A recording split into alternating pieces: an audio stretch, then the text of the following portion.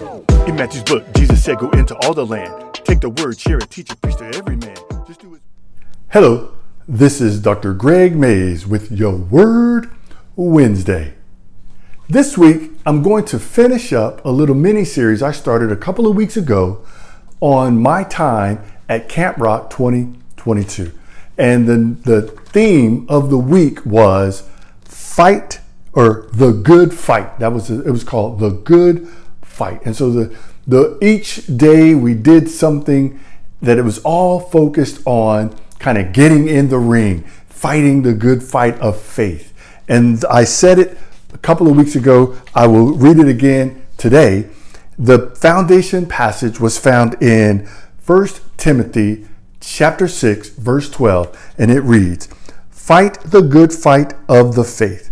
Take hold of the eternal life to which you were called when you made your good confession in the presence of many witnesses." And that is Paul writing to Timothy, but also writing to us to make sure that believers understand to fight this good fight.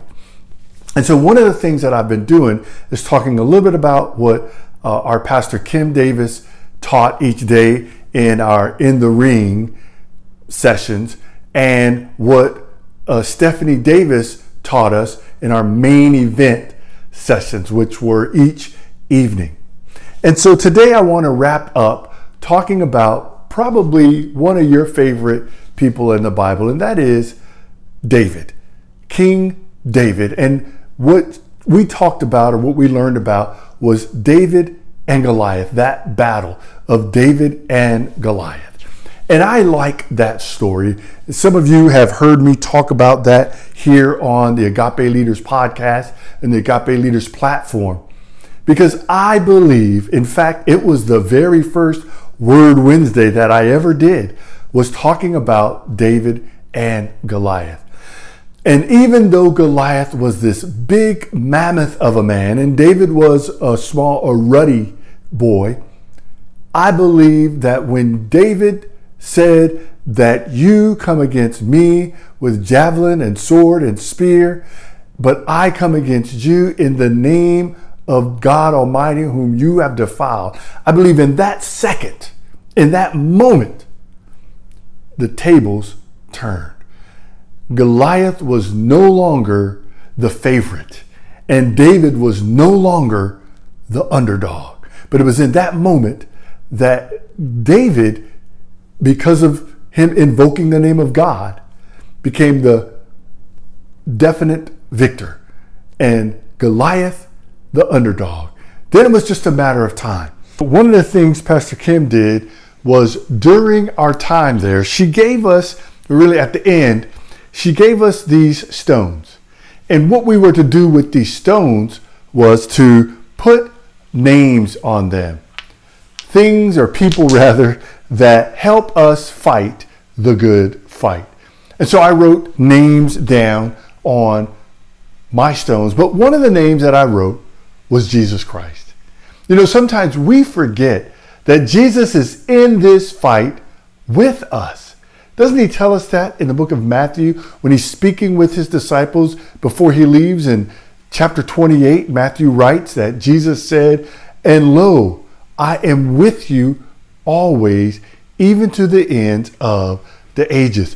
So we must remember and be mindful that Jesus Christ is in this fight with us. We don't have to do it alone.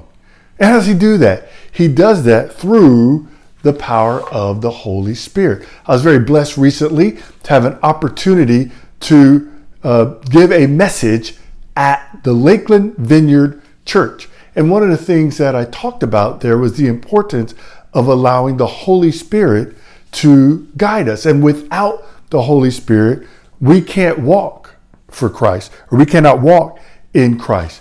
So understanding that David was no longer the underdog because he was invoking the name of the Lord is something that we need to understand as well. Because once we start walking in Christ, we're not the underdog.